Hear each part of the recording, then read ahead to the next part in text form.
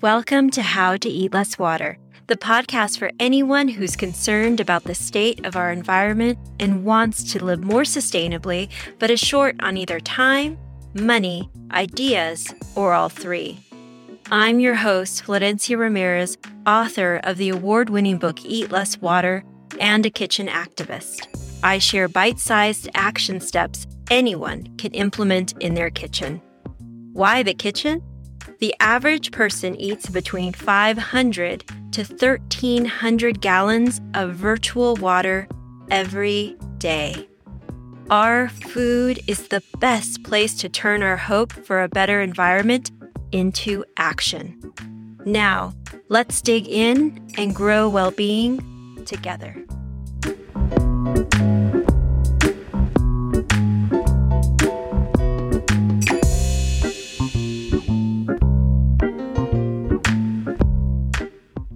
Welcome to the How to Eat Less Water podcast. I'm your host, Florencia Ramirez. Happy holidays. I hope you had a really wonderful Thanksgiving if you celebrate Thanksgiving with your family and friends. I know I had a really wonderful time, and I feel really good about how I was able to reduce my food waste this year. There is still some mashed potatoes inside my refrigerator that likely will not be eaten, and mashed potatoes don't necessarily freeze very well, but I wasted zero turkey. If you listen to my podcast on the food waste around Thanksgiving, you'll know that on average, we throw away about 40% of our turkey. But the reason I didn't throw away any turkey is because we didn't make a turkey. I knew that only 4 people who would be dining with us around our table were interested in meat. We made instead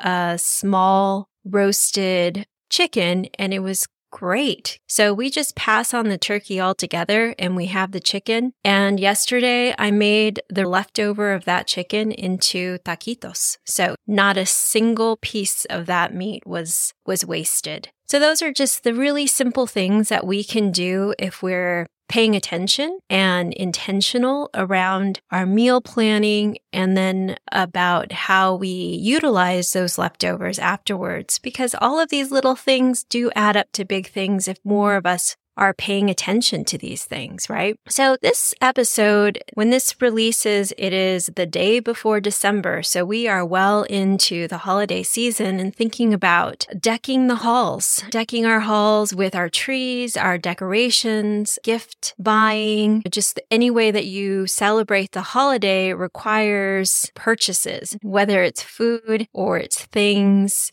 that we bring into our home during this time. So I'm going to give 3 different ideas around how I will be approaching this holiday season with an eye on sustainability and growing well-being on our planet throughout the holidays. It doesn't stop just because the holidays started. It's how can I continue to integrate these concepts that I talk about around just being part of the solution. And it extends beyond our food, although that holds the most power because it uses the most water and is also one of the biggest contributors of greenhouse gases. But there's all these other ways that we can also be part of the solution. For me, I've learned through this path of eating less water and living more sustainably is it grows not just the well-being for the planet, but it's mirrored in my own life and in my own experience of how I'm experiencing a day or experiencing a holiday is so much more delicious because I'm more intentional. I'm more thoughtful around the entire process, not just about getting to the destination. For example, for Thanksgiving, when I reflect back on why it was such a nice day, it was because it wasn't so focused on getting all the food on the table, but rather the entire process from the meal planning, being intentional around that, to the procurement of food, which is the shopping of the food at the farmer's market and at my market. It was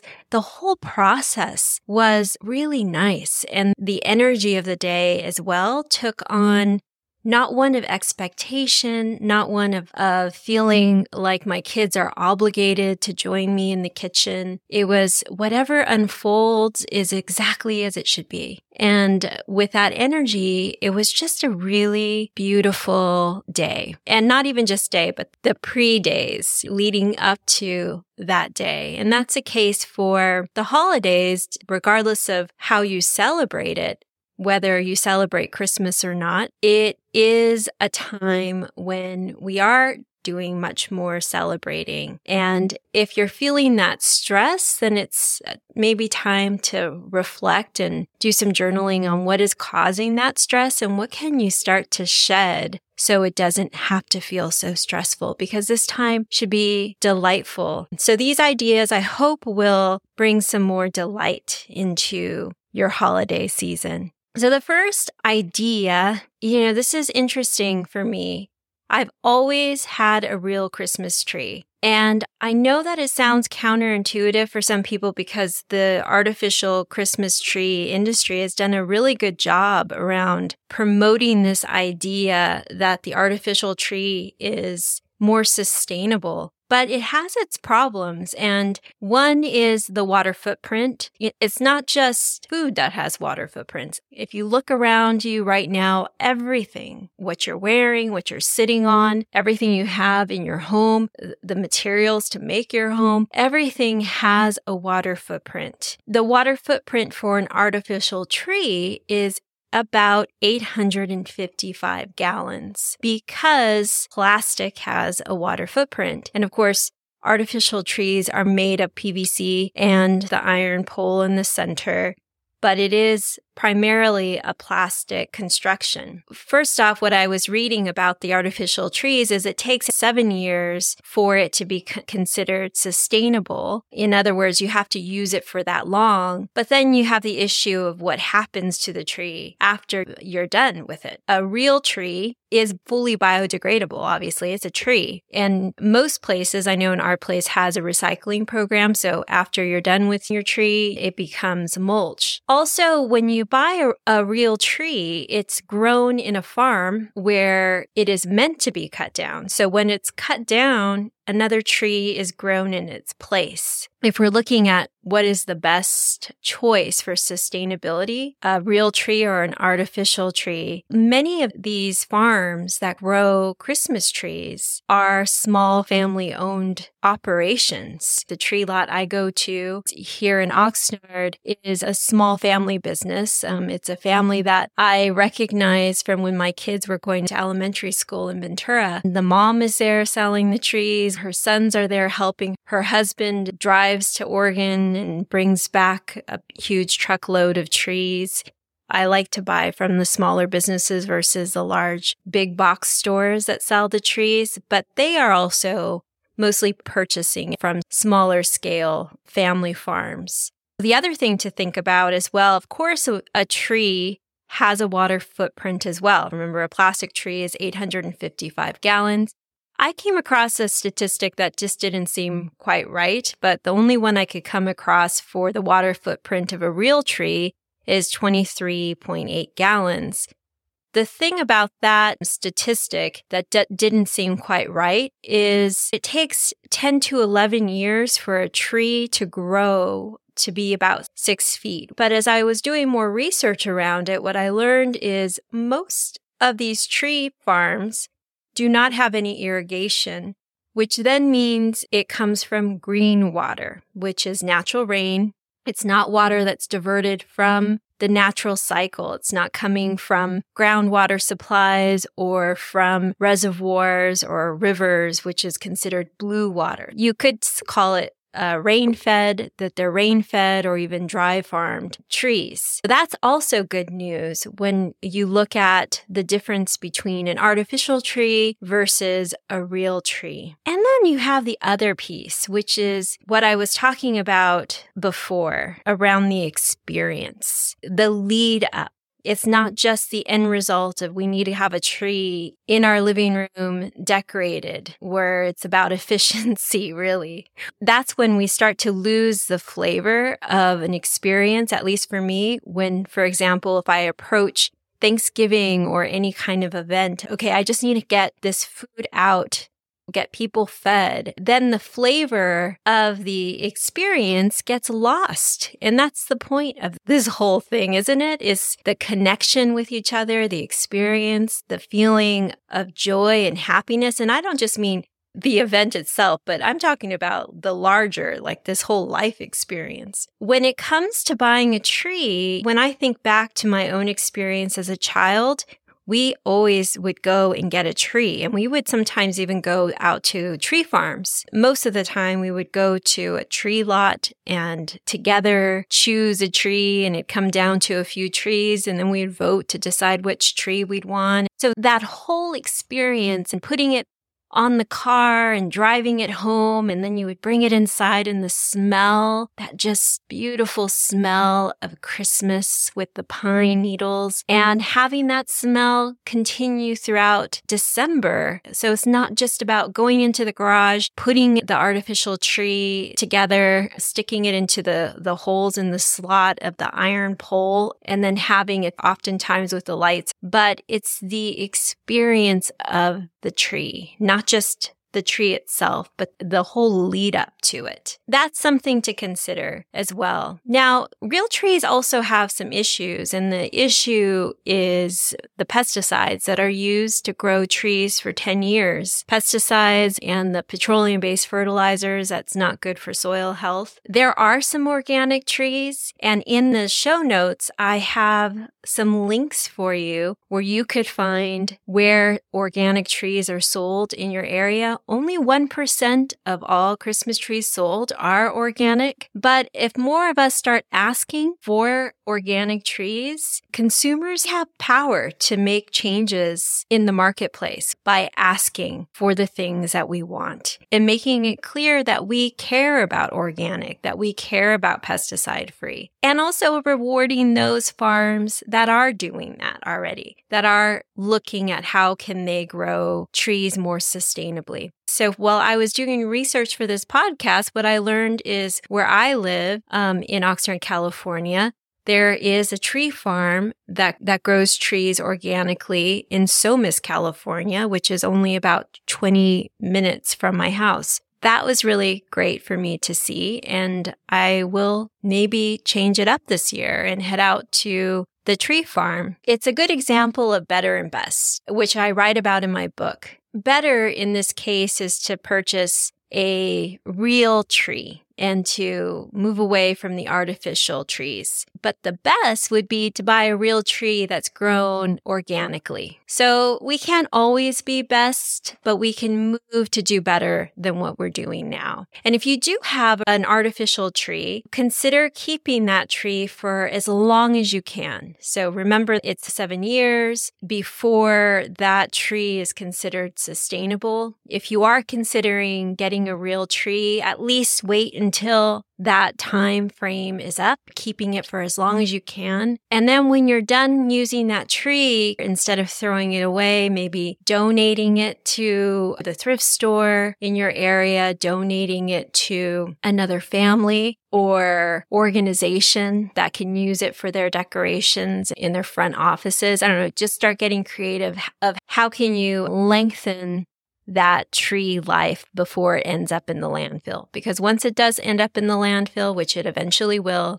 So those are some things to consider when you're thinking about decking your halls sustainably with your tree. Now, many of the same principles carry for the decorations in your house. Consider things that are biodegradable. For example, skip the plastic as much as you can. Instead, choosing things that are wood, choosing things that are felt or fabrics.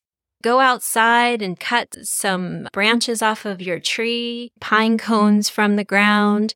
Those types of natural things that are biodegradable, that don't cost you any money, and just the simplicity of them looks lovely. And maybe putting some LED lights within that and lighting that up. So being creative around it. It reminds me of how Estrella, my daughter, when I asked her to set the table for Thanksgiving, she found a mason jar of sunflowers that we already had in the house that she used as a centerpiece. and then gathered those small miniature pumpkins that we had purchased throughout the month and placed those around the flowers with some tea lights. And that's what she made as our centerpiece. And I loved it because it was simple, it looked elegant, and it was just shopping our house of what we had and using materials that are biodegradable and that we can use again. The other thing is when you're looking for decorations, choose things that are good quality, that is going to last decades over that item that will break after a few years or you're not going to like after a few years, but because it's a good price that you choose it. Over the long run, you'll be spending more on decorations because if you're having to repurchase every few years versus just having a few boxes of things that you really love that are heirloom quality that you could pass on. Also, look at estate sales and thrift stores to reuse decorations. So those are easy ways that we can deck our halls more sustainably, find biodegradable options, good quality, purchase used. And the last would be fair trade. If you're buying things from overseas, purchase from fair trade groups. Like for my Eat Less Water shop, if I'm buying products that are outside of the US, I'm looking for fair trade products that I can bring into the fold because we want to treat the earth well and we want to treat people well. The last idea I'm going to leave you with is for under the tree, for the gifts that you'll give. What are ideas that we can approach this more sustainably? Many of the same things that I talk about with decorations, we could also utilize for the gifts that we give. Fair trade gifts, used. What I noticed is for my kids, a lot of what's on their list, Estrella especially, are clothes from Depop,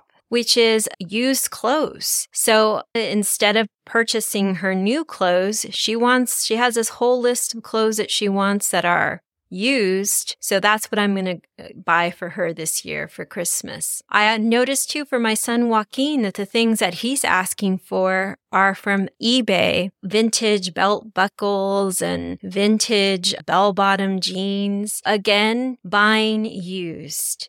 So fair trade gifts, used gifts, buying things that are good quality, not things that are going to break after a few weeks, a few months, even a few years, like looking for those good quality products that will last years and years, looking for products that are biodegradable. And this is a great opportunity to buy things that are edible and drinkable and looking at how can we support those small scale farms while doing it. For example, for my dad, I'm going to get him, he loves tequila. I'm going to get him Alquimia tequila, which is an organic tequila I write about in my book and just do fantastic things. He doesn't need any more things. He doesn't need stuff. I know I don't need stuff. I think most of us don't need anything. Why not give gifts of something that's delicious, that is growing well-being, that's supporting small-scale farms in your area? There's so many great choices, whether you're looking at chocolate, coffee, a basket of fruit like pomegranates and persimmons and things in season now, biodynamic wines, organic tequilas and bourbons. There's so many wonderful options. And also in the show notes, I'm going to link a really wonderful source that I was reminded about as I was doing research on how to find organic Christmas trees near you, is a site called Local Harvest. And you put the area that you live, and it'll give you a list of where you can find organic trees near you. You can also use it for all other things. So you can find those small-scale farms near you and consider heading out to a farm and doing your shopping there. They need you and we need them. So it's a really great way to give and grow well-being and deck our halls sustainably this year. I hope you found these to be action tips that you can utilize for your holiday season. And if you have other ideas, please send them to me because this is how we cross-pollinate. I've received so many good ideas from you that I can integrate and share in this podcast or on social media or in my newsletter. If you're not signed up for my newsletter, consider doing so. Oh, and I almost forgot. Join me on Sunday, December 11th, if you live near Santa Barbara, at my pop-up shop from 11 to 4. I will be there in the Truth and Love store, which is a beauty store with really phenomenal organic items with zero plastic, and which also make great gifts for yourself and for others this holiday season. So come on in. We'll have some yummy snacks and good things to drink. I would love to see you this holiday shopping season on Sunday, December 11th from 11 to 4, again in the Truth and Love shop in Paseo Nuevo in Santa Barbara. I hope you continue to enjoy this holiday season with the people you love, doing the things that you love to do. Deck the hall sustainably. Meet me here again on Wednesday. Be well. Let's stay connected. Sign up for my newsletter and receive more tips in your inbox weekly and 15% off your first purchase at the Eat Less Water shop. You can also find me on your favorite social media space at Eat Less Water. Please remember to hit subscribe and leave a review, even if it's only the star rating, because every one of them will increase the chances of other like-minded folks to find us. Thank you for joining me on this journey to eat less water. Together, we will write the story of well-being for this planet we have the privilege to call home. Meet you back here every Wednesday. There is power in the collective.